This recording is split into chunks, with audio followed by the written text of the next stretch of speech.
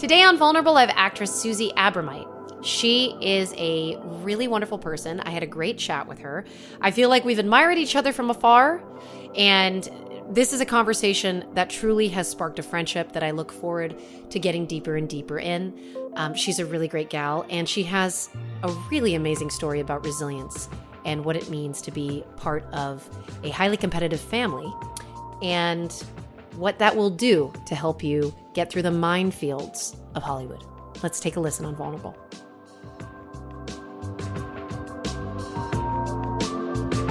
I'm Christy Carlson Romano, and this is the Vulnerable Podcast. Susie! Oh my God! It's been so many years. It's been too long. I love you. I miss you. I just honestly, the algorithm knows that, I love you. So it just, I suddenly was just getting all your podcasts, and I was like, hell yeah! I want to subscribe. Oh my God, yay! Oh wow, I'm very touched by that. Okay, so we first met through, no, I actually think we met otherwise, but Alona was also a person. One of my best friends. Right? Just saw her yesterday. Oh, good. Yeah. I hope she's well. I hope her and the baby and Marcos are all well. Yes. Alona great. Tall, amazing actress. And that girl is just like you, working all the time. I love it. And here's the thing about when you see your friends succeed in the business, it is just so exciting. And Susie, you're one of those people too for me that I'm really invested in your success and happiness. Me? Really? Yeah, and that's why I'm happy to have you on, because I wanted to tell you that face to face. That I'm so flattered. I don't know what to say. I saw you recently in the trades with all these big wins and stuff, and I had to comment on you because and I think I even DM'd you, and I was like, congratulations, this is amazing. And oh my God, I love that. Honestly, really. I've been a secret silent fan of yours all these years, because I was just I know we don't get to see each other a lot, but we're friends. That's true. I know. It's I've been a fan. This is when I was just starting out, and I think you followed me or on something on Facebook, and I just thought you were so cool. I was like, oh my God. And you were crushing it. And I was just like, oh my God, she wants to be my friend, the cool kid. Oh my God, seriously? When was I crushing it? Oh my God. Isn't it interesting though, the concept of crushing it and what we all perceive that to be in terms of winning and yeah. Because I think as we get older, especially as women in the entertainment industry, what crushing it can be and what it actually is on the inside can change. And so what I loved about sort of reading up on your background was how you came to the industry and how that isn't what people might think. I think people think of actresses and they're yeah, they just came from Anywhere USA and, they're pretty and friendly. And so they make it and, and all that stuff. But it's no, it's a lot more than that. Yeah. You know what I mean? That's actually it is a total minefield a lot of times. And the Anywhere USA model type girls aren't having successful careers, like yours that are over the span now of decades. Because I want to say that we've known each other from even before. I am old. No, you're not. Decades upon decades. That's what, you start to be veteran and you're I'm over here. Bitch, move over. I'll tell you a story that will make your head spin. I work for every kind of studio in this town. Yeah, I mean, it gets to that point, right? Yeah. And I knew you from when Alona and I were initially hanging out. Yeah. I mean, how long have you known Alona for? So the crazy story, she's one of the first people I ever met out in LA. So we were testing against each other for this little show called Glee. and so this was my very first audition. I mean, so I had worked a lot in Miami. I booked a small role in a big film or a reoccurring or a guest star on Burn Notice. So I feel I was okay, it's make it or break it time. Yeah. So I was kind of feeling it's time to go to LA. And so I get a call from my agent. She was yeah, there's this show about singing and dancing and you do that and blah, blah, blah, blah, blah. and so I was okay, it's make it or break it time. If I I was just I have to get a call back. If I don't get a call back, LA's off the table and I should just stay in Miami. I don't know why it was such a fatalist way of looking at it, but it just felt Have you done a lot of singing? Yeah, I had a music career. Okay, oh, God. I had like songs on the radio. Okay. I had a song with Fat I suck as a podcast host, apparently. No, it's fine. It's fine. A lot of people don't know that. And so, like, I actually auditioned for the search for the next Pussycat doll, and I was chosen. And I looked at the contract, and it's like, we will own your life. Just sell your soul here. To you, yeah. I was like, sell your soul to them and Jimmy Iovine. Yes, absolutely. Yeah. So legitimately, it basically said that even if you don't book it, you're not allowed to do anything in the entertainment. And I was making money at this point, and that was my livelihood. Yeah. And they're like, you can't work for the next year. And I was like, you're crazy. Like that can't so they wouldn't negotiate on that. So I spent like $2,000 on this lawyer just to like get out of a contract. I was like, I didn't even sign anything. Anyway. So I was like, okay, it's make it or break it time. So she was like, yeah, it's a pre-read, but you should go out there. And I get a hotel and a rental car and the whole thing. And I'm like late. I like missed the audition because I didn't understand about LA traffic. Right. So there was like a whole hour. So no idea about it. And I was like, oh my God. And so they rescheduled for the next day and everything was fine. And so I went in and literally I'm thinking like, oh my God, just bracing myself for, do you like me? Is this okay? And they're like, okay, great. We're going to call you back. And I was like, seriously? So then I was reading for producers and I was ad-libbing and just being like a wild So in front of Ryan Murphy, I was just like ad-libbing here and there because I didn't know who these people were. Right. I had no idea. And here I am just like taking ownership of this character because there wasn't a lot to do with. Which character was it? It was Quinn. Okay. Quinn is the cheerleader?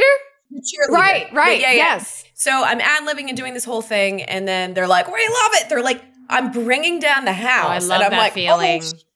Yeah. Oh, shit. And I'm not trying to make them laugh. I'm just like being ridiculous and just going for it full blast. Yeah. But like I would take my shoes off when I would sing because I was just like so nervous. Like I don't know why. It was so like eccentric and they loved it. And so then like they're like, okay, we're gonna do a test. We're gonna test you. And I was like, test? What the hell is a test?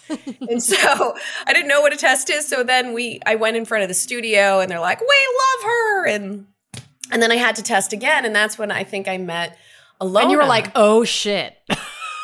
Yeah. Wait. So it's like there's 4 other girls. Yeah. Like we still talk about this. So it's the 4 of us. So me and Alona, so immediately she says she's Israeli and I had Israeli friends. And so I was like, Manishma. And so we started talking because the other girls were just really angry and kind of like looking at me and like, oh my God, shut up. Like blah, blah, blah.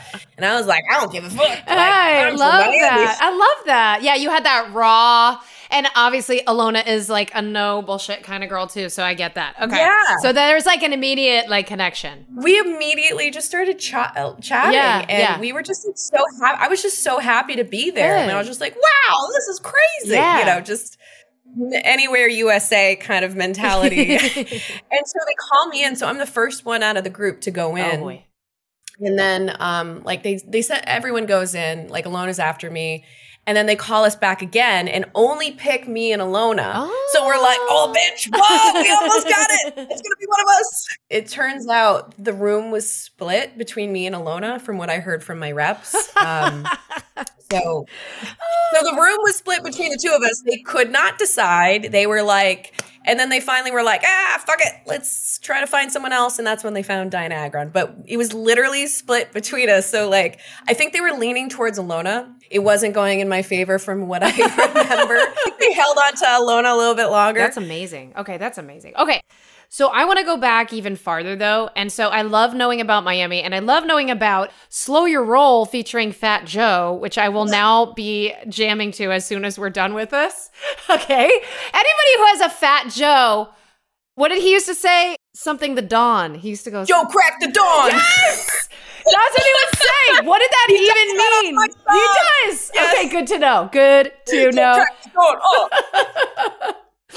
All right, so let's talk tennis. Let's talk like work ethic and like how badass that made you into. I mean, like I was floored at the fact, even without knowing you were a superstar singer, that you were at Duke and you were varsity tennis. And I mean, that's crazy. You used to like, it said in an interview recently that you like used to play tennis until your fingers bled. I mean, yeah, no idea. How did that all happen? I know you said that your dad what, and your dad and your mom were like pretty much semi-pro skiers, or like? No, my mom's just very like, ooh, I'm a ski bunny. I mean, she's like a good skier, but she's skiing still well into her 70s. My dad was like a world-class ski racer, so he wasn't pro per se, but this is sort of like, he started in the 70s where it was sort of like, I don't know, wooden skis. Oh my gosh.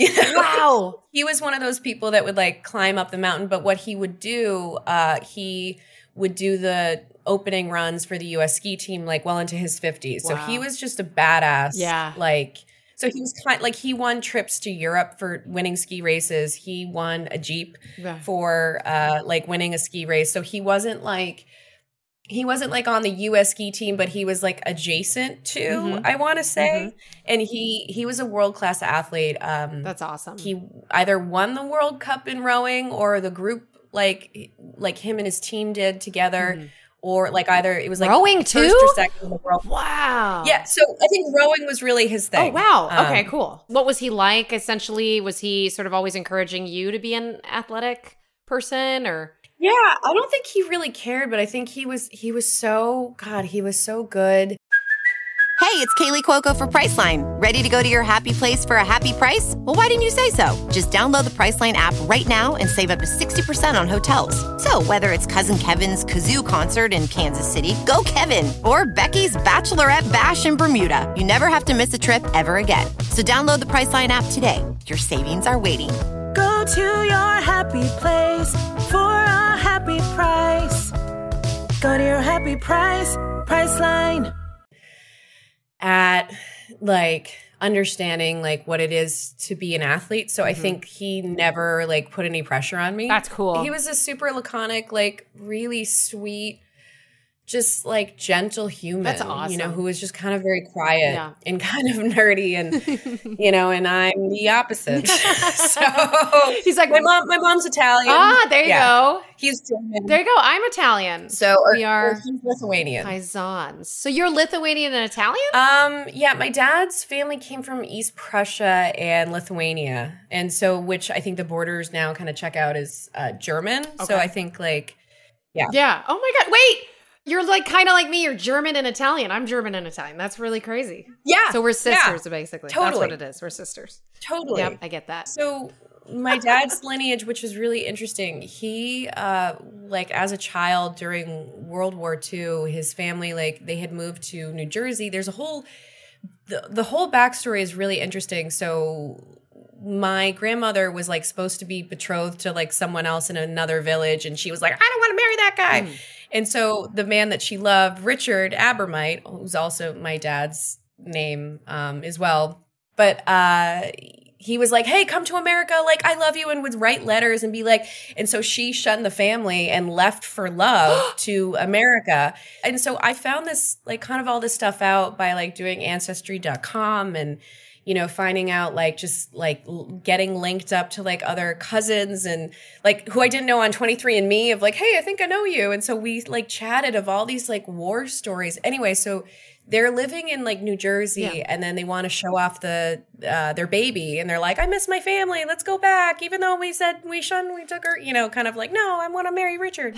so they go back, and Richard's, I think, like maybe 2 at this point, and they go back in 1939. Oh boy. 2 months before the invasion of Poland. Oh, no. So now they're stuck. They could have stayed in Jersey. I know, they could have. But they didn't. Okay. And so now they're stuck. And now I think it was either the Nazis or the Russians took their farm. Oh, man. And so then they were trying to like cross the border to Poland to be like, hi, I'm American citizens, like blah, blah. And then they get put on cattle cars and they're put into a concentration camp, like a work farm camp. This is your grandmother. This is your grandmother and your grandfather. My dad. Your dad. What? My dad, who was 7. Yeah, my dad, who was 7. They were put into like a work. Okay. I think it was a Russian camp. Okay. You know, and basically he saw the worst atrocities. You know, like people murdered. And, like, did your dad have a Holocaust tattoo? No, no, he didn't. I guess it's a different kind of work camp that he was in then, right? But it's still. I mean, it was like I forget the work farm. There's a collective farm. Okay. Is what they called it. Okay. Is what he said, but. from what it sounded like, it just sounded like any other, the stories that he would tell. Wow. Like when the guards would start shooting people and getting drunk and killing people, his mom would hide him under like a bunch of blankets. And then they would like do whatever to her. It was horrible. My God. So it's like, I was going to say this would make a good Hallmark movie, but that's just the first act. I don't think the third and the second and third act would make a good, but man, what an interesting life your dad led though. I mean, when did he, oh my God, please keep talking. Please don't let me. No. So he taught himself like math, and he taught himself like during the war. And so bombs are going off. So I guess by this point he was starving, and, he couldn't look at old photos of himself because he was so skinny. He was like, he hated them. I mean, he's passed now, but like, yeah, it was really painful for him to ever think about it or go back there. But when he was dying, I think a lot of his story started, kind of like, we had no idea he was like in a collective farm work camp. Really? Until none of our family members. This was, he's part of the silent generation. So they just didn't talk about it until I was interviewing him for like a Duke University project it was called My Life Hyphenated. And so here I was being like, what's it like to be German and American? And all of a sudden the floodgates of like everything start coming out. Oh my gosh. It's wild. And so, so he taught himself math. And then like, he was like so far advanced, I guess when he came over here, he didn't speak any English, but he got like a scholarship to like a tech school. And from there, he just went to Harvard Business School, applied to one school, and like, that was it. And then got in. And so my dad is like, it doesn't make any sense because they literally came from just the shirts on their back, like post-war, Yeah. It's pretty extraordinary, like what he was able to do, like with so little. American dream. That's what people the American dream exists in application. And I mean, it's interesting too when you think about that silent generation that you're talking about and how that puts that American dream in perspective and that whole concept, right? Where it's like, I've seen the worst of the worst. Yeah. What I have here is this safety and this opportunity and an ability to start a family. So when did he start skiing then? Like, when did that happen? Had he been skiing in Europe or? Yeah, like I think it was like his, I think he like skied all over like Montana and Wyoming, but he, like in his 20s, I think it was like he just became like after. He picked it up later. Yeah, so he was like a ski bum. So that's kind of why, like post, he's like, I don't know what I want to do. And then like, yeah. Just was like skiing the whole time. He would climb up a mountain and like ski down it, whether or not like if there was a chairlift was working or not, it didn't matter. I mean, that was just my dad. It would be, I mean, I remember being a kid and, being like 10 years old and, my dad had me on skis when I was 2 and I was like competitive ski racer and I was ranked. Okay. So, right. So I was sort of like, I don't want to go. I just want to watch cartoons. Like, why are you doing this? It's 6 a.m. on a Saturday. He's like, I learned math, okay? From under a floorboard. You're going to get up and ski on this beautiful mountainside, okay? Yes. You have to laugh. You do. Wow, geez. I feel like a horrible person. Like, as a child, you're not. You don't know. You're not. You're so... No, but I remember like we would be like doing like ab workouts at like 6 a.m. on a Saturday, and I'm like, I hate you. Why are you making me do this? I hate you so much. We're gonna go out and freeze our asses off in 10 degrees. I hate you even more. Your abs are probably so gorgeous because I remember being like in dance and we did a lot of that ab stuff. Not right now after the holidays of like traveling. I'm like, that muscle, it's there. It's there. When you do that young, it imprints upon your body. And that's why it's hard. You know what I'm saying? Like, I'm hoping. Because I've had 2 kids and I haven't worked out in a few years. So I'm still trying to hope that maybe if I take a couple yoga classes, I'll find the abs someday. But okay, so your dad's amazing. Obviously, your mom is amazing. You said she's kind of a ski bunny, but like, how did they meet? Like, what's their love story? Oh man, I'm very interested.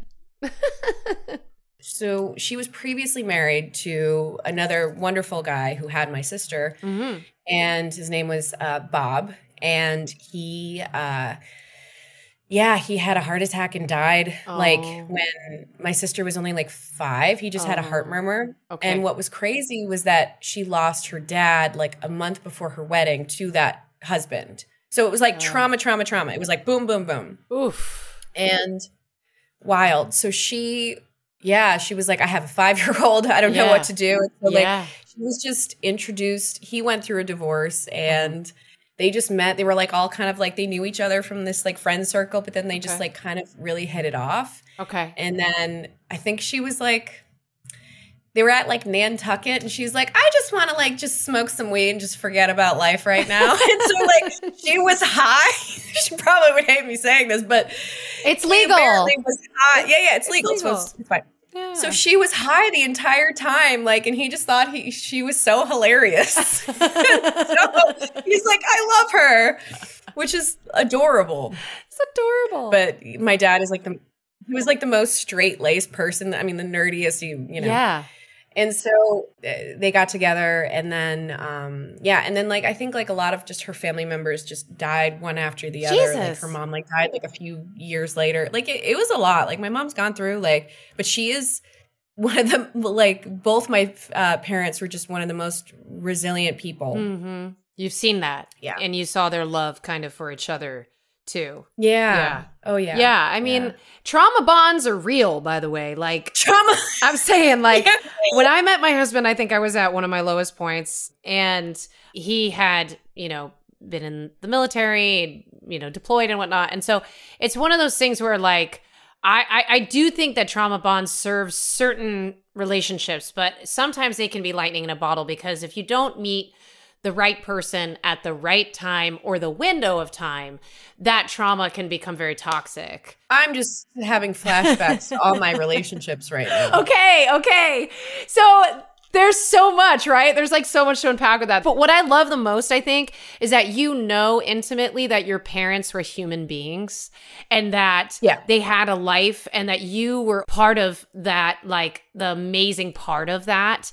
And I've got to say that like if you've inherited their resilience and their work ethic, that must have helped inform, you know, not only your tennis career, but then what you've now managed to, you know, forge with. It makes sense. It completely makes sense. I mean, the amount of like resilience you need just for this business. I mean, in life in general, it's like I've definitely. I'll write a book one day, and you'll be like, "What, motherfucker? What?" I can't wait. I will read it. Like it's a wild hero's journey. Okay. I'm like, shit, where do we start? Okay. I'm like taking it all sideways. Did you guys live in Miami or why were you in Miami? And when did you become a little pop star? I know in sophomore year of college, you decided you were like, did you tell your dad you're like, I'm done doing tennis? Was he reactive to that? Or, you know, I think you... It was more the conversation with my mom, because I think she was a guidance counselor, so I think she really wanted me to have all the opportunities that she didn't get, and so I moved to Miami when I was 12. Okay, so I was recruited by Andy Roddick's coach, and so we were friends growing up, and so I was playing this tournament and. This guy who's South African, was like, he recruited. He's like, oh, she's, she really has something, and that's like a terrible. I thought it was really good.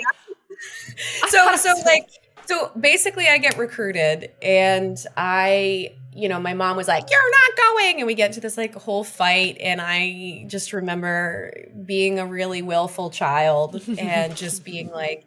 This was the only way I felt like that I could make it, in order to like be where I wanted to be. Because I was number one in New England at the time. Wow. And I just felt like where we were at wasn't the healthiest like place, like my family. And so just I think I rebelled a lot. Like we just there was things that I was like, this could have been handled better, or that could have, and I clearly could have like handled things better as well. But I was like a 12-year-old, so it's like, how do I communicate things? Was it surrounding like the tennis career and like the young competitive? Yeah, no, it was surrounding the tennis career, and so I just rebelled, and I was just like.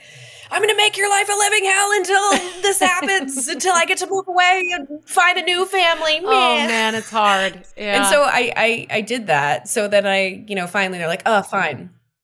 And then I had like wonderful coaches and I was living there for like a couple years until like weirdly the universe united us again because my dad's job got transferred to all the places in the world, Boca Raton, Florida, which is exactly where I was at, which is bizarre. Fascinating. Yeah. Cool. Totally. Strange. So they infringed upon your life once more. Yeah. So, and I guess like I was very like when I saw Serena and Venus, when they would declare something and say, I'm going to do this, they would. Oh. And so I started to model that. Like I was like, there's something that they're doing, so I'm going to do the same thing. Okay. And you're so talking about like seeing them like in your actual life, like you knew them, right? When they were coming up? Like I met them like a few times. They were a bit older and they were like, obviously they were playing like pro at 12 and 13 and I was like still playing juniors. I was like top as a junior, but I hadn't quite graduated from that yet. Okay. But, and so I declared I was going to go to Duke University on a full scholarship and be like top in the country. I was going to be top 10 in the country and sponsored by Nike. And then literally all those things happened. I literally like declared it. And to this day, like, my sister's friend, who was like a big tennis player, she was like top ranked and she'll never forget it. She always like comes up to me and she's like, I can't believe when you were 12 that you knew you were going to go to Duke and blah, blah, blah, blah, blah, blah. That's amazing. So declaring something like to the universe or something, saying that this is going to happen. But then as you're like going through it, I literally like there was so much pressure on me and a lot of it I did to myself. Of just like, I want the world to fall apart if I don't get like, this is ridiculous. It was so melodramatic as like a 12-year-old. Like I just, Wow. 12 is, I was like, 12 I'd is really die important. than not achieve that. So what happened then? So when you were at Duke, what happened that made you want to get into the movie business? So I was also an artist at like 5. Okay. So I was like drawing and painting and my mom and teachers would always encourage that. I didn't see any value because the people around me always said that that's not going to amount to anything. Right. That's a nice hobby, but like that you can't, that's not going to be a career for you. Right. And even though like all my like, I just remember my art teacher being like, no, you're an athlete and you're an artist. Like, it's great. Continue doing this. So my mom put me in the acting camp when like acting, like, but it was like a art camp where it's like painting and drawing and pottery and building sets and acting and awesome. Improv. Like, it was one of the most, they just shut it down, which is like after the pandemic. And it was one of my favorite places. And this is where like me and Chris Evans, I think we went at the same time. Yeah, it's actually where I got to do like skits and be on stage, and I just immediately was like, "This is what I want to do." It was terrifying, but I was like, "I've arrived!" And so I was 9. So then I would like audition for the play, and I literally was just talking to. So funny. This is so full circle. So I was reconnecting with a lovely friend from childhood, and she was always Mrs. Popular. Like she was always like the popular kid. And so we reconnected. She's like, I just saw your Christmas movie and I loved it. And she's like, it meant so much to my mom as she was dying. Oh my God. Like it was so, she's like, it like, she was losing, her mind. Like she wasn't there anymore. But like the minute I would put your movie on, she would suddenly wake up and go, Susie. Oh my gosh. Wow. It's so like somehow like it wild. Yeah. And so she's like, you don't understand like what this meant for me and like my mom. And it was so overwhelming. And she's like, I remember this moment when you were auditioning for this play and no one knew that you could sing and how like, and so I did this whole thing. We were all in shock and I loved acting and I loved the arts. And it was sort of that like brave moment of like, this is going to suck and everyone's going to laugh at me. And so like having that moment where like that's the moment she remembered because like I remembered it because it was really like a pivotal moment in my life of like people being like, whoa. And then I had to like turn down. I couldn't go any further with like the callbacks or anything because of tennis. But so that was a really like really cool full circle moment. But my mom would always put me in these like a Macy's Be a Star and I would win it, but then I'd have to turn it down. Because of tennis, because the coaches would be like, what are you doing? Yeah, that must have been hard for your mom too, because she was like trying to give you that experience. It was honestly like, because it's actually what I really, really wanted to do. And then it was sort of this other moment in my life where I was like down at this at Everett tennis camp, and there was like a skit day, and so my thing was like imitating all the other players, and like I brought down the house with like. There was a player there, and we were friends, but she was kind of having a moment. She was always really dramatic and crazy, and so I was imitating her, and like the coaches lost their mind. And these are the coaches who are like, don't like stop wasting your time with this nonsense. Like stop, like, you know, you should be a pro. You should be doing this. Yeah. This coach pulls me aside and was like, Susie, what are you doing?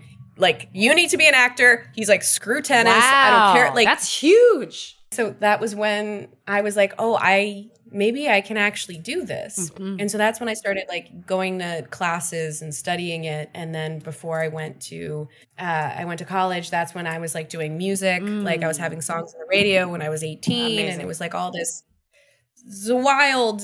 That's wild. No, that's a whole chapter. So then you decided that you wanted to do like music first and not acting?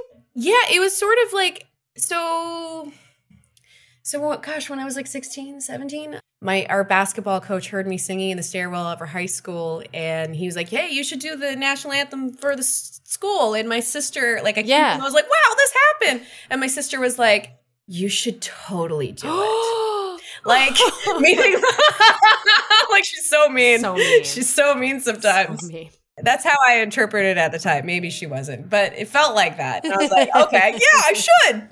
And like whether or not you know, and so then somehow I met this music manager, and we started recording music, and then I started writing music, and then I started having like songs being played, like the ones that we like wrote, like being played on radio stations. And then from there it was like we went to Atlantic Records. Like the first meeting was Jive Records. Got completely thrown out of that. Like, I ain't hearing anything, bitch.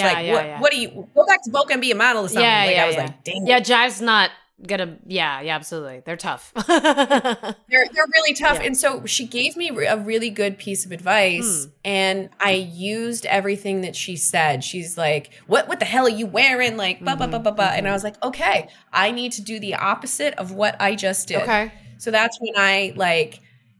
Everything was the opposite. Like, it was just, I was doing a George Costanza, let me do opposite of what I just did. Yeah, that's really interesting. And it worked out. And then that's when he was like, oh my God, we want to work with you. So second meeting goes amazing. To Jive or Atlantic?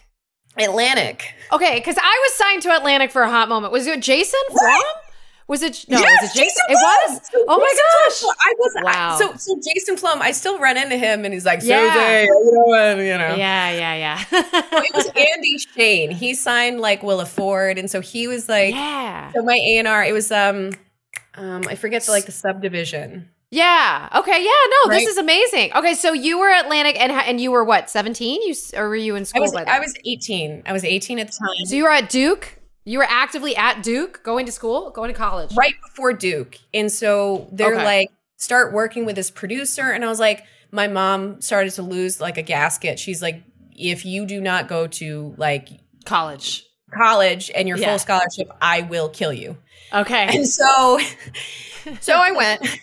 I'm stressed for you. And it was interesting because we were like in the number 1 NCAA team, but I had been like the number 6 player in the country, but these are all like number 1 players who were top in the world as juniors. I was like maybe like 100 and something in the world, which comparatively to my peers wasn't like I was the bottom rung. Like it was sort of like I was lucky to be there kind of deal. And so that year we won the indoor NCAAs, and we were just stacked. Like I was like undefeated in doubles, but then I think we lost a match and my coach took me out. Like it was just, and so I didn't always feel value there, and everyone was so cutthroat and mean. Like it wasn't, and so I was like searching for this like family. So remember when I went down to Florida for like, I'm going to find my with family. Your coaches and so then this was like, I'm going to find my sisterhood. And it was not that. what I had anticipated. It was just very more the same of like a lot of number one players who had, you know, you have to be very selfish as a tennis player. And so I was like looking to collaborate, looking to have like camaraderie. I was looking to, you know, and that just wasn't a place for it. Got it. You know, even though we were a team, we found a way, but it just felt really dysfunctional. Because ultimately, tennis is not a team sport. It's, I mean, unless you're doing doubles. It's not a team sport. Yeah. And there's a lot of ego and a lot of personalities, I'd imagine. And there's a lot of, I'm sure there's a lot of elitism. And that is the opposite of being an artist. And so you were really skating both of these paths for yourself. But I think you knew in your heart of hearts.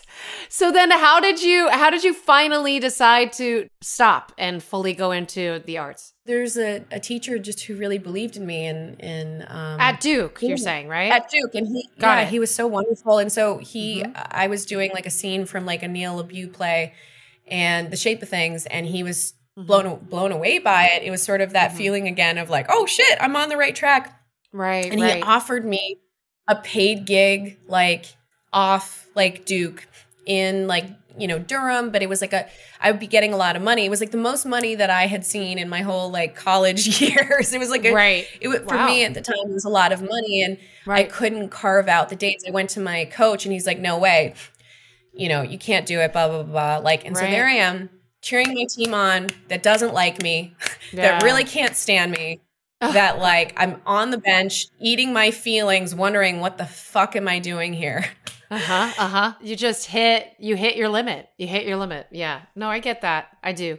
I hit my limit. And so that was like around the time in Vegas, and I was like, I can't do this anymore. Like, I don't feel valued. I don't feel seen. I don't feel like this is worth it to me at all. This just feels like velvet handcuffs. This wasn't what I thought it was going to be. That's a beautiful, scary metaphor. I love that. That's awesome. Yeah. Wait, what? What'd I say? Velvet handcuffs. Velvet handcuffs. Yeah. I love that. That's amazing. And also shitty. And so I guess the dream just kind of became a nightmare. You know, I did not deconstruct the dream enough. Well, when you dream at 12 years old, it's a very different dream. Totally. So now you officially quit the team, and then what happened? Because you had been doing versions of your career. Like, what happened after the day you quit, kind of thing? The next day, I'm in my coach's office. It's like, hey, thank you so much, but I don't think I can do this anymore, and I think I'm going to give up my scholarship. Wow. And I was so happy. I was like walking on the quad, being like, the hills are alive with the sound of Duke. Like, I was just so elated.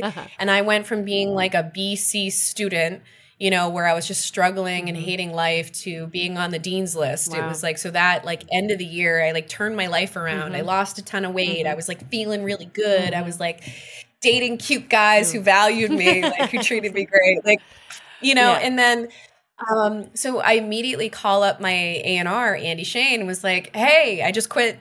You know, now I'm kind of free. I can kind of, and he's like, great, I have the song with Fat Joe. We're going to fly you up. Wow. And I was like, what? So I sing on this track. And yeah, we started doing like a promotional tour for the Fat Joe song. Yeah. We made the rounds of like every radio station. And then the record label was like, see what you do with it. Like, see if you can make this like a hit. Because Jason Flum was like, I don't know if we went. He's like, we could do a development deal, but that's not going to do anything. So you like, weren't signed? Like, we have. You weren't signed, or you were? I was not signed. Wow. So you guys were, wow. So you were just an artist, like you were hip-pocketed as an artist, and they were bringing you in. I was hip-pocketed. I was also hip-pocketed by Jason Flom, so. What? That's so crazy. Yeah. Oh, man. I mean, no. Listen, actually, Jason was the only person who took a chance on me, but he quit right after they signed my deal to Atlantic Records. And I had been trying to get Capitol, right? Yeah. No, what did he do? He went from Atlantic or Virgin. Yeah. So Virgin? he gave me a development deal when he went over to Virgin. And he funded a couple of songs with The Matrix. And The Matrix, I guess they said they didn't hear it hit, but it was at the time that Katy Perry was sort of like circling from being this like demo singer. And I'll never forget, I actually talk about this in a YouTube video that people are like, shut up about it. But like, I actually went to dinner with Mika and Katy Perry and Jody Marr, who's if you don't know Jody, you should know her because she's an amazing Miami-based, like iconic songwriter. And she and we were all at dinner anyway. So Katy Perry, I had mentioned her. I was like, hey, I just sang over one of your demo tracks with the Matrix called Just a Song. And she was like, oh, cool. Where's your deal at? I was like, yeah, it's with Jason Flom. And then I was not signed like in weeks subsequent to this conversation. And Katy was signed. Why? Well, Katy was signed. And so I'm not saying that Katy took my record deal in any way, shape, or form. I'm just saying that Katy Perry had a long-standing relationship with like Jason Flom and the Matrix and like that whole world. And I was sort of one that clued her in on them being, since Jason had landed at Virgin, like sort of like that conversation was being had in present tense. So, I don't care. I think Katy Perry was the better recording artist. Like when objectively, when you look at people, you're like, yeah, of course that person I have to hear this music. I have to hear your music, though. No, yeah. I want to be the judge of that. Aww. I want to be the judge. I love that. Susie, you're so supportive. So Pussycat Dolls was coming out of this deal, or they hip pocketed you, or what exactly happened from there? So Pussycat Dolls was completely unrelated. Okay. Again. This was sort of like, oh my God. So the modeling agency I was at, they wanted to maybe put me on the MTV show, like something Fifth and Ocean or something. Yeah. Right? Wait, that was that P. Diddy thing? Oh, no, but modeling agency reality show. Okay. It was like a modeling agency. Okay. So I was like signed with them. And so they were pushing for the Pussycat Doll, like audition. Mm-hmm. And so, but then it didn't work out. Like so that had nothing. That was just, it was just an audition. I think it's really great that you didn't become a Pussycat Doll, personally.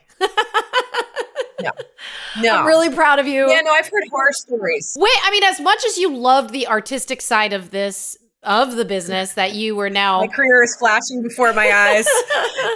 I know. I'm like, no, I will not do this. No, I will not do that. No, I will not do that.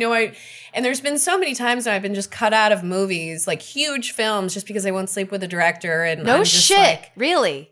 Oh, yeah. Oh, wow. Oh, yeah. Wow. Oh, yeah. No.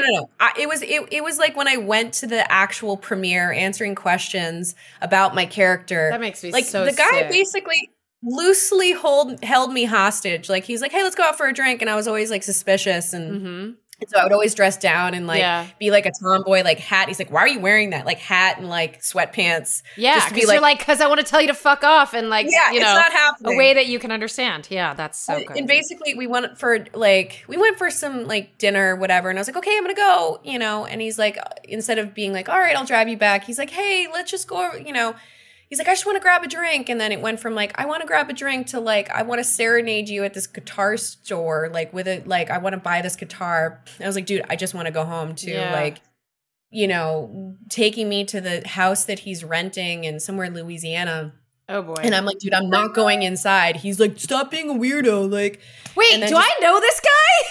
Probably. Shit. Yeah. Oh, no. He's not working very much anymore, by the way, just because so then he's like, the whole time he's trying to hold my hand. I'm like, dude, I have a boyfriend. Like, please stop. You're making me uncomfortable. Oh, they don't care. I don't like this. When they're on location, they don't care. Yeah. And so like I'm like, I just want to go home. I just want to go home. And all he's doing is like taking me from like trying to like wear me down. Ugh, and at this gross. point I want to fucking strangle him. And so oh my God. Ultimately, like I try to avoid him. He's like, I just want to be your boyfriend. And then like finally we get to set and he's like, fine, if you don't want to date me, like I want her. Like, that's who I want. Like, talk to her. And I was like, I'm your pimp now? Oh, God. Like, what a fucking nut job.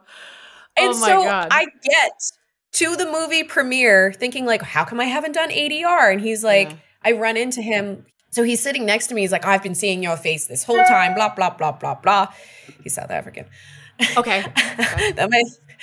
And so, he's like, I can't believe it, blah, blah, blah. And I'm like, oh, wow, cool. Like, do I need to do ADR? He's like, no. So I get to the premiere, I'm answering questions, I'm with my publicist. I've done like a whole thing, like spread on Maxim about this movie.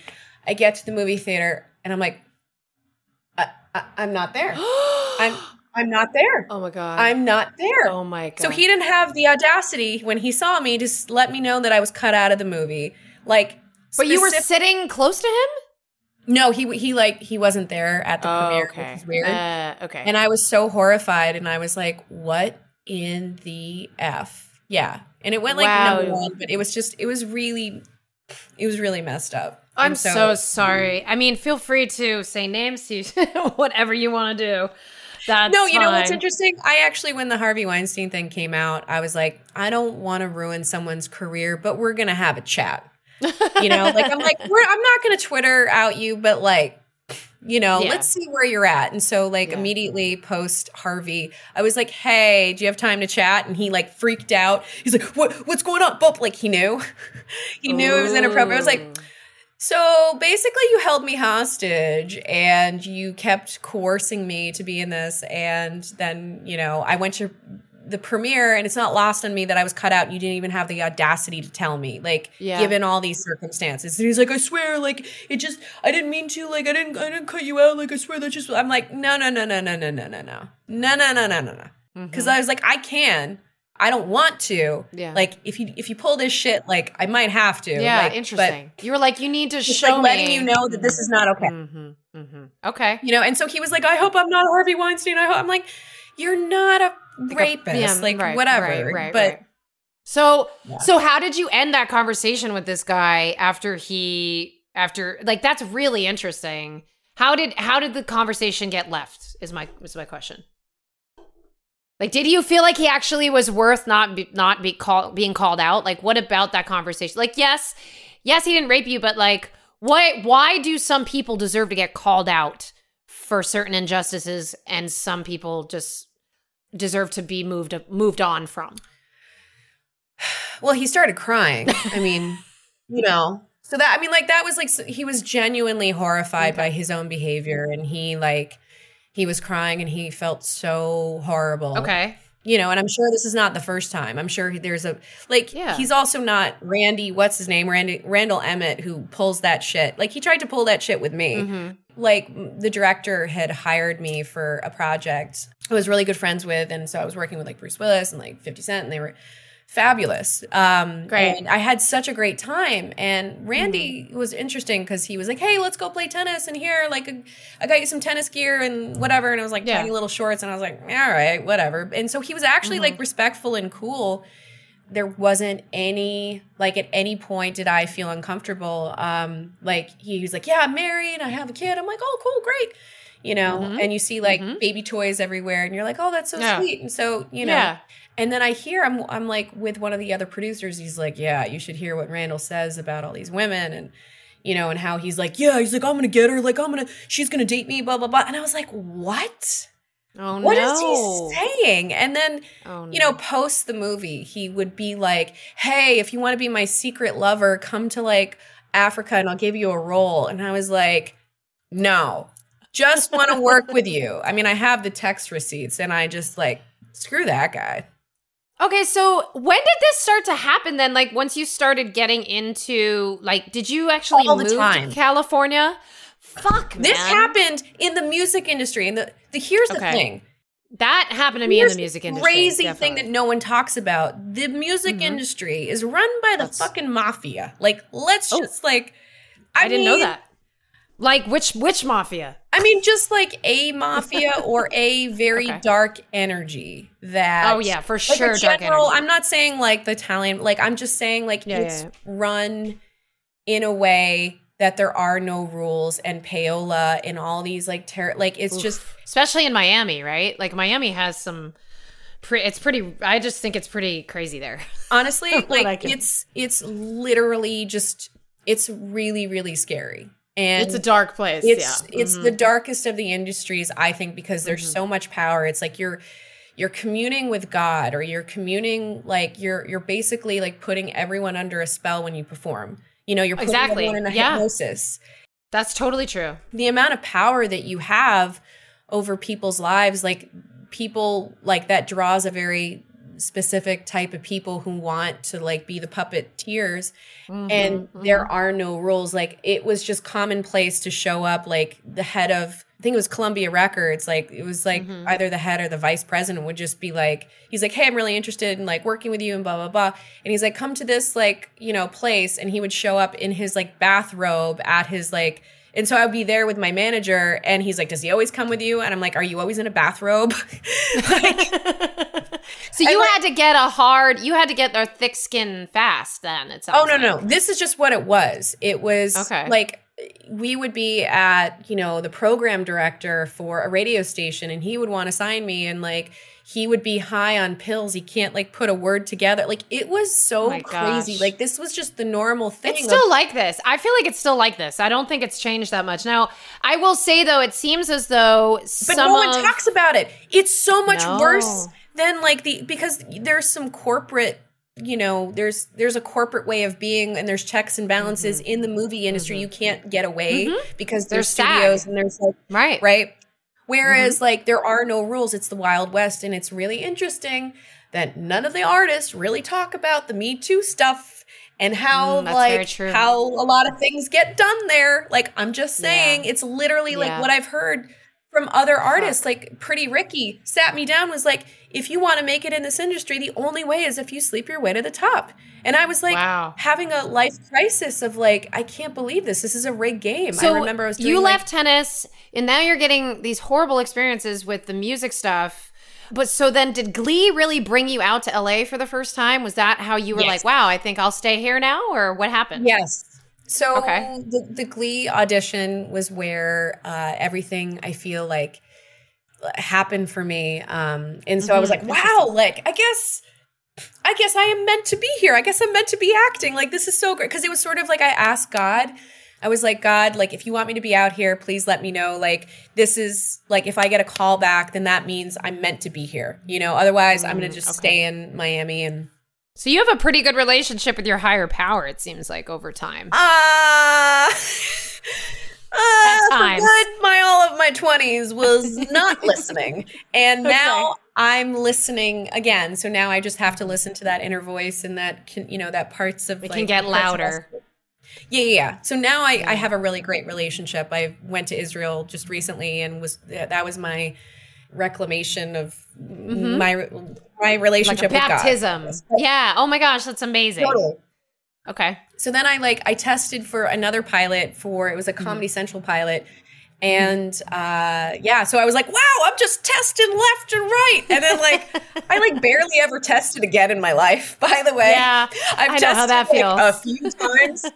So then I came out here. I literally, after testing for 2 pilots, I had like a top management at like Untitled, and everything was going in my favor. Okay. And then, I moved out here shortly after that. And then I just could not book a job to save my life for 6 months or something. And then finally, I did. Okay. I started working. Okay. It took a really long time. Yeah. I mean, it's hard. Dry spells are hard, especially when, you have enough moments like that where you're just honoring your creative process, and you just happen to be at the level of testing, and you piss someone off on an executive capacity, and you start to get blacklisted. I don't know if I know that you've had to get a thick skin with these people that are these figureheads, I guess you'd want to call them, and some of them abusing their power. But I mean, there are little, I want to call them microaggressions towards actresses all over the experience of being in the business. And that's what I hate about Hollywood. And that's partly why I moved out to Austin. And I know you moved out to Utah, which right? This is what I'm getting, is that you moved to Utah after a very big life happening that I would definitely want to get into. And it's how do you deal with people? I mean, do you care about what people think? Or have you gotten to a place in your life where you're like, life's just too short. I will find energy that understands my value. Yeah. Man, no, I march to the beat of my own drum, and I feel like that's just been and I think it's interesting. When I took this personality test, it's the Big Five. I am more on the disagreeable side, which is really interesting. So I'm deeply compassionate. I'm 90-something% on the so it's comprised of 2 parts. So the agreeableness is made up of politeness and compassion. And so I'm deeply compassionate. I would spend thousands of dollars on, you know, like homeless people or people who, you know, transient people who like need help, or, you know, or taking in my dog who was wandering the streets in downtown LA. You know, I'm really generous in that sense, but I have zero politeness. So it's basically, it's like, I care about how people feel. Like I never want to make people, like anyone, feel bad. So it's sort of like I can be irreverent, and, you know, I love comedy, and I think it's always so important to be able to say, and I think it is important to, you know, to disagree. To disagree. It's it's important to be able to disagree. Yeah, to disagree. And like, I don't want to say like we should be able to offend one another, because that's not really the intention. And I think maybe that's the wrong word. No, if like someone like drives like an asshole, you're like, fuck you. Like, I don't know, I should be able to say that. And so like, but that's offending someone. So it's like, I'm standing up for my rights, and I'm okay with, you know, having that person, like if they drive like an asshole, I'm like, fuck you. And then they're like, fuck you. Well, like maybe I'm just more of a New Yorker in that. Like, I think I found when I went to New York. You're not like afraid of confrontation, essentially. Yes. Okay. Because I'm deathly afraid of confrontation. I am also, like, I would say a really big people pleaser, but yes, I am compassionate, but there are limits to my compassion that like masquerade as boundaries. So like I've gotten very confused over time on what it means to feel things and setting those boundaries, which really affected like my concept of value, self-value, and all that stuff. What I like about your journey is that it doesn't seem as though you've ever had a question about your value. And really it was a matter of communicating in a way that felt right for you, I guess, is my point.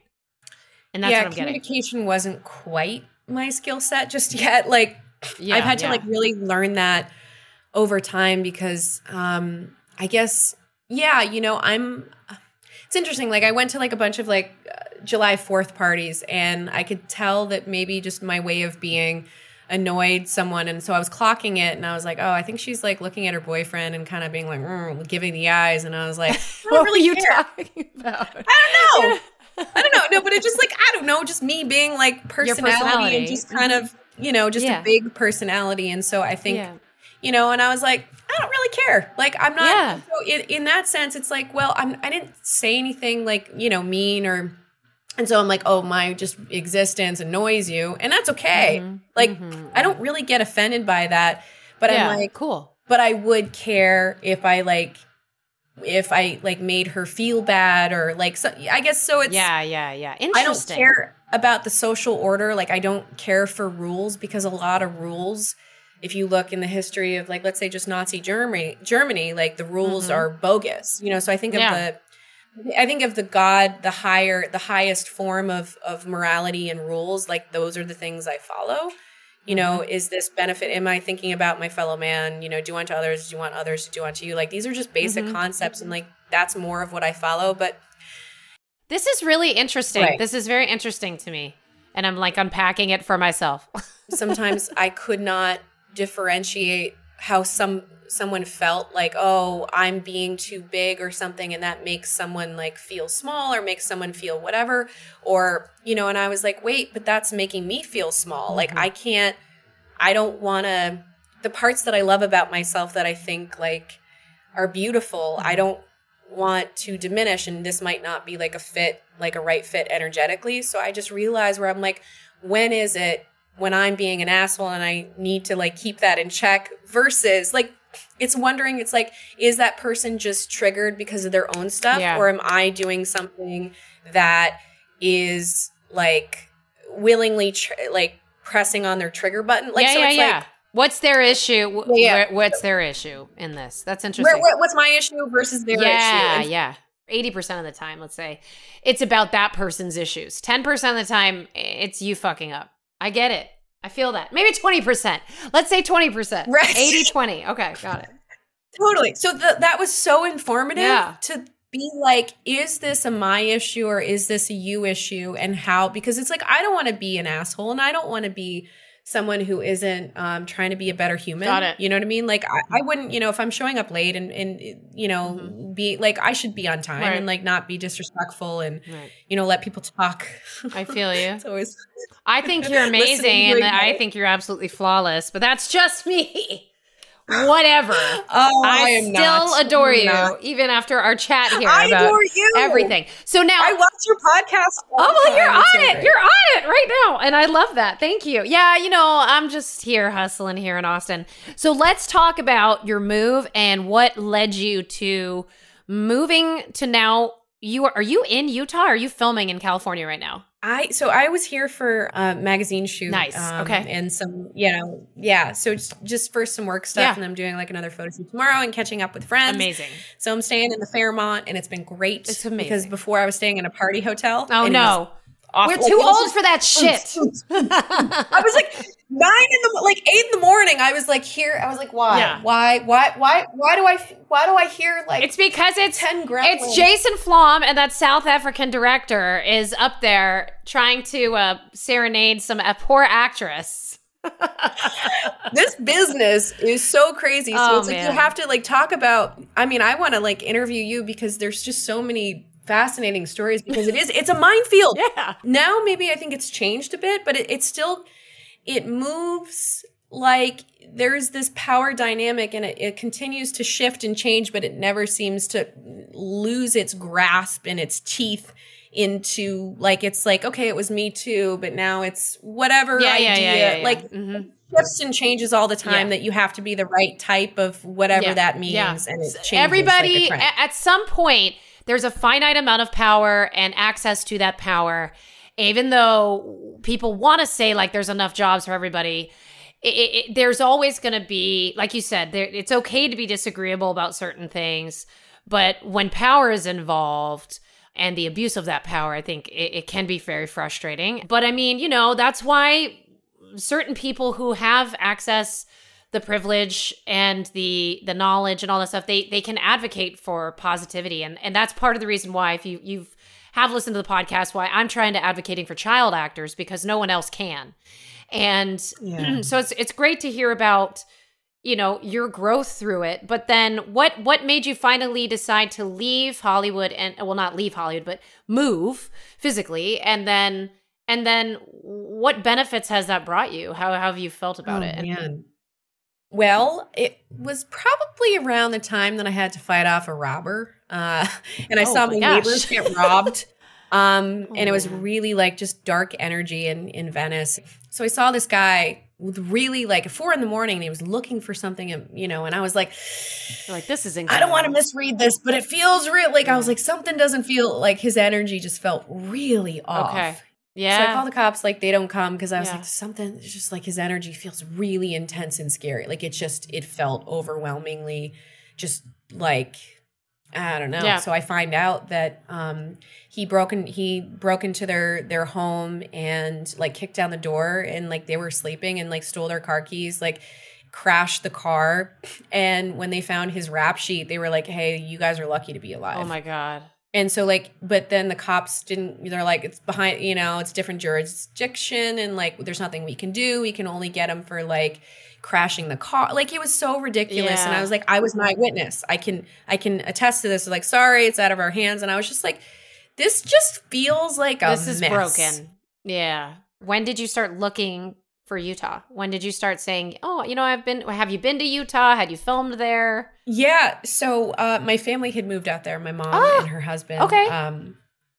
Yeah. So they moved out there for the skiing. Okay. And my dad would have loved that if he was still alive. Yeah. That was like his favorite place to ski in Deer Valley. Mm-hmm. And so I went out there during the pandemic and I just felt this like serene, like I didn't feel like there was this like dark current of energy floating. Right. Like this just feels that it floats through in LA and Hollywood and especially during that time. Yeah, it was rough. I would just go out there and I would just suddenly ground myself. And so now that, and then they ended up like moving and selling their house shortly before I decided I was going to move there. But I just was like, you know what? Maybe I should try Utah because I feel safe there. I know a lot of people. I've made some friends there. And cool.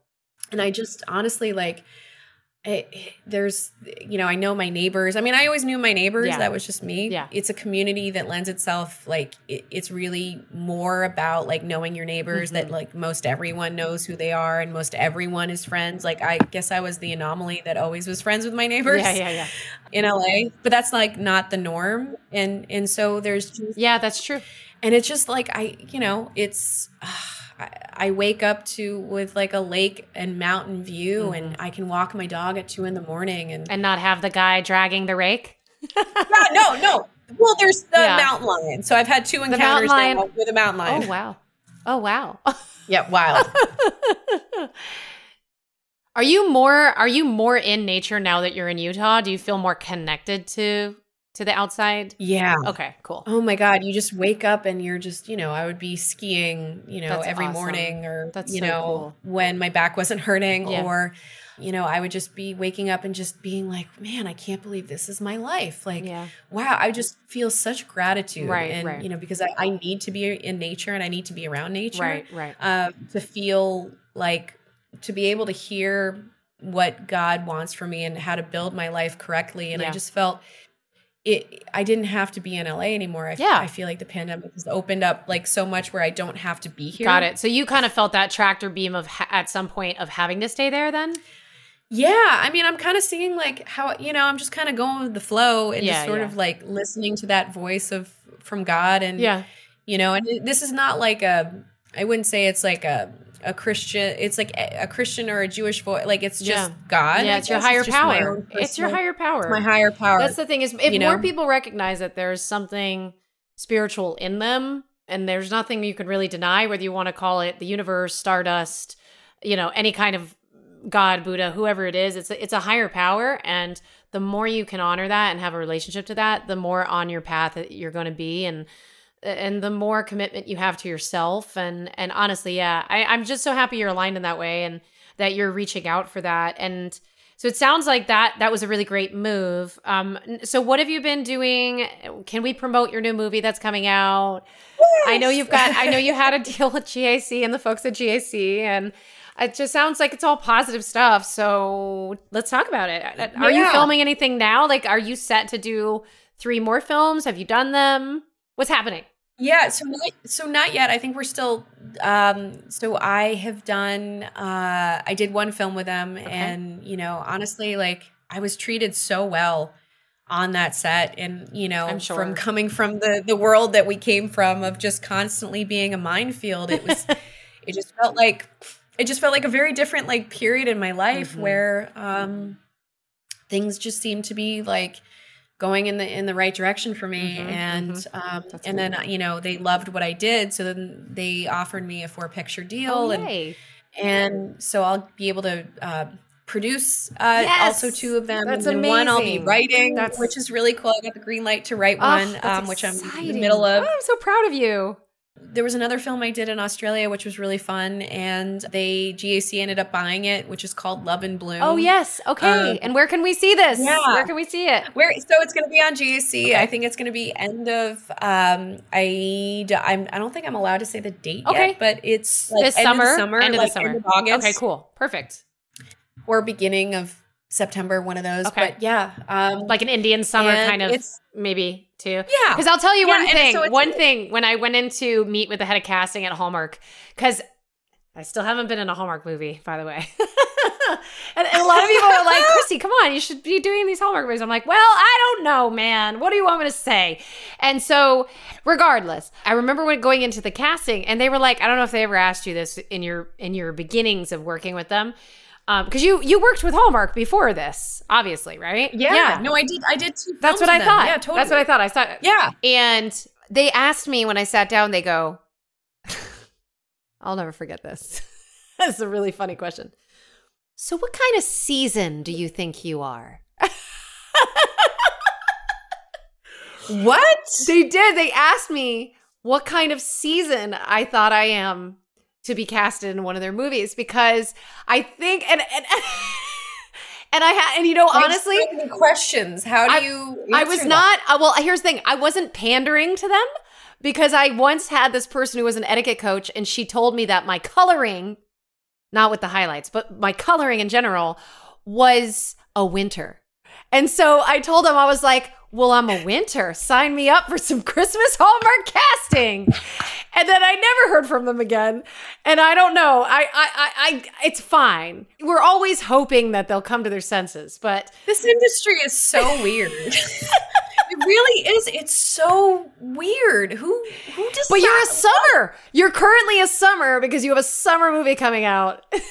That's why I guess so, but I've also done Christmas as well. So you are all seasons, girl. To me, you are all seasons. And they know that, luckily. We're at GAC, and they know that. That's so bizarre. Because, of course, if it's a 4-picture deal, I bet you're going to have a summer, a fall, winter, and a spring. Oh my God, I love that. Yeah. Dude, that's so weird. Wait. So why did you stop acting? Okay, here's the thing. People think that I left Hollywood. I just moved, right? So, like, you're in Utah, and I'm here in Austin. Thing is that it's hard to get work for me in particular. I never was a person because after Disney, I kind of went to college and then I kind of stopped doing stuff in my 20s. It became very competitive to, like you said, for a lot of reasons. It's like if you don't prop yourself up at the right time in the right place, that can really change the course of a lot of things. And so for me, I think I always was going back and forth of whether I even wanted to do this. And so when I was about 26, I hadn't really worked enough for me to justify staying in California. So I left. I went back to college. I went to New York. And then I met my husband. So my life kind of really began when I left Hollywood the first time. And that's what I'm hoping for. Oh, I mean, for me, it was in a very different place, though, because I had to heal so much from more childhood trauma. But it was like, more or less, though, I think this round of me leaving to come to Austin, I had been making like, online content, YouTube stuff with my husband, my producing partner. So I think that, there's the traditional sense of production that when you see certain companies giving you the ability to produce and write, I can only encourage that, right? Like that's a good thing that they're doing that for you. And it's important that you also have that mindset. Like if somebody doesn't give you that opportunity, which, I remember the folks at Hallmark being sort of known to do with their stars and whatnot. So I thought that was very, very, very positive. I'm glad that they're doing that for you and that they're honoring that. But for me, it's been very empowering to just do this stuff on my own because, again, I'm not getting Hallmark to be like, okay, you're going to be a winter and we're going to call you and you're going to go to Ireland. And I'm like, I'm not taking it. Listen, I'm not taking it personally. I can only keep doing what's valuable to my time because you're such a star, by the way. You have one life. You're such a. Maybe I need to declare. Maybe I need to declare things. But I mean, I think maybe there is still. I don't know. Maybe there's still a part of me though that really doesn't want to do it. I mean, I don't know. I'd like to think that we're all very powerful beings, and like. There could be something in me that if you are conflicted in any way, you won't be able to manifest that. If you have any doubt. That's probably not 100%. Even doubt. It's pain. Yeah. This is something one of my best friends said that like, you might think these are your values and then you have other things that go against those things. So it's like, you might think that you want this, but then there's reasons why you also don't. So it's conflicting within yourself. So it's like trying to work out like, why you want it and for what reason and then what's the so trying to break down like what exactly it is and then you can kind of free yourself up like what things are tied like that are ego or and it's really interesting like if you can because the things that we want to manifest that we don't give a shit about they're like but we let it go and we completely forget about it and then it's like so easy to manifest or something so it's like the more that there might be a lot of like pain and trauma. And it's really interesting you say that because I think tennis players, when I was doing King Richard, which unfortunately I got cut out of, but working with Will was really great. But like reading the script, I literally was seeing flashbacks to my childhood of how traumatic it was. And I'm like,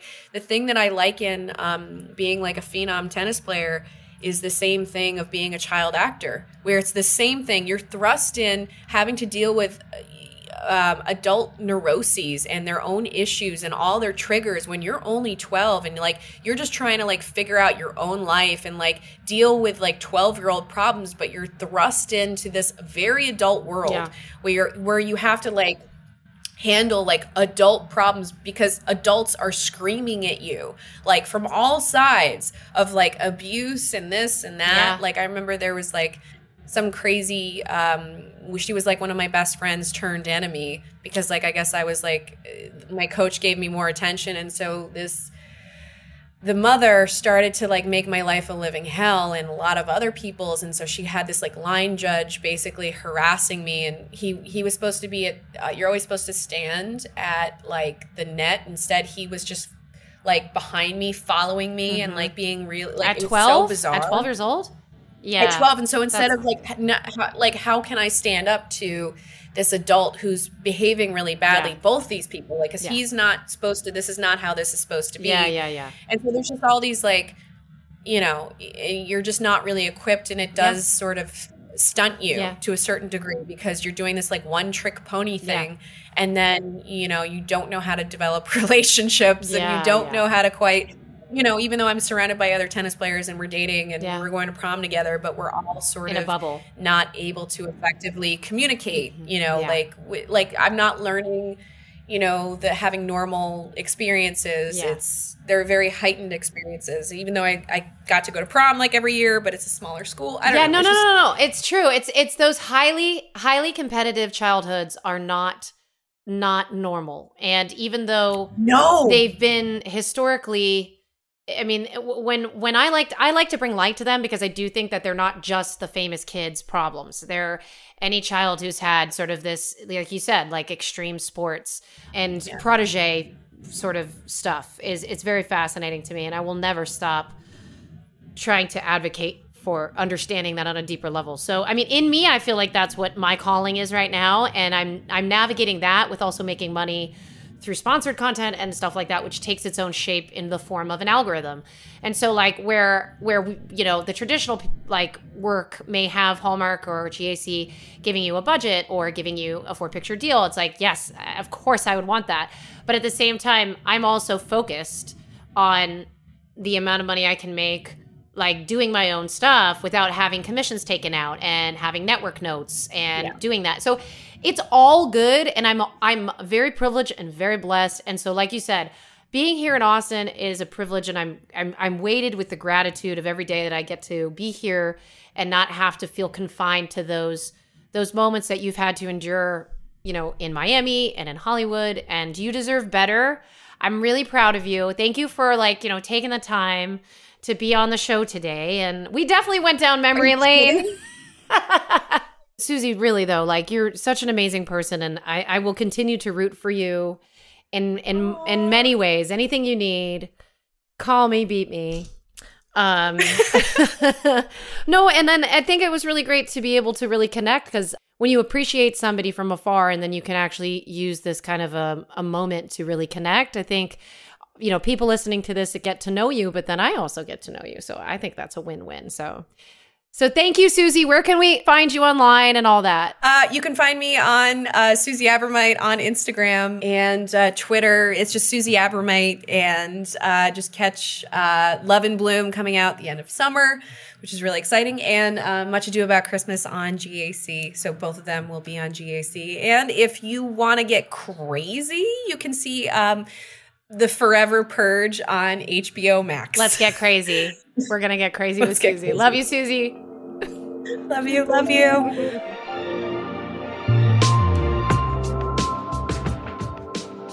Vulnerable is hosted by me, Christy Carlson Romano, produced by Elizabeth Joy Wyndham, and executive produced by Brendan Rooney.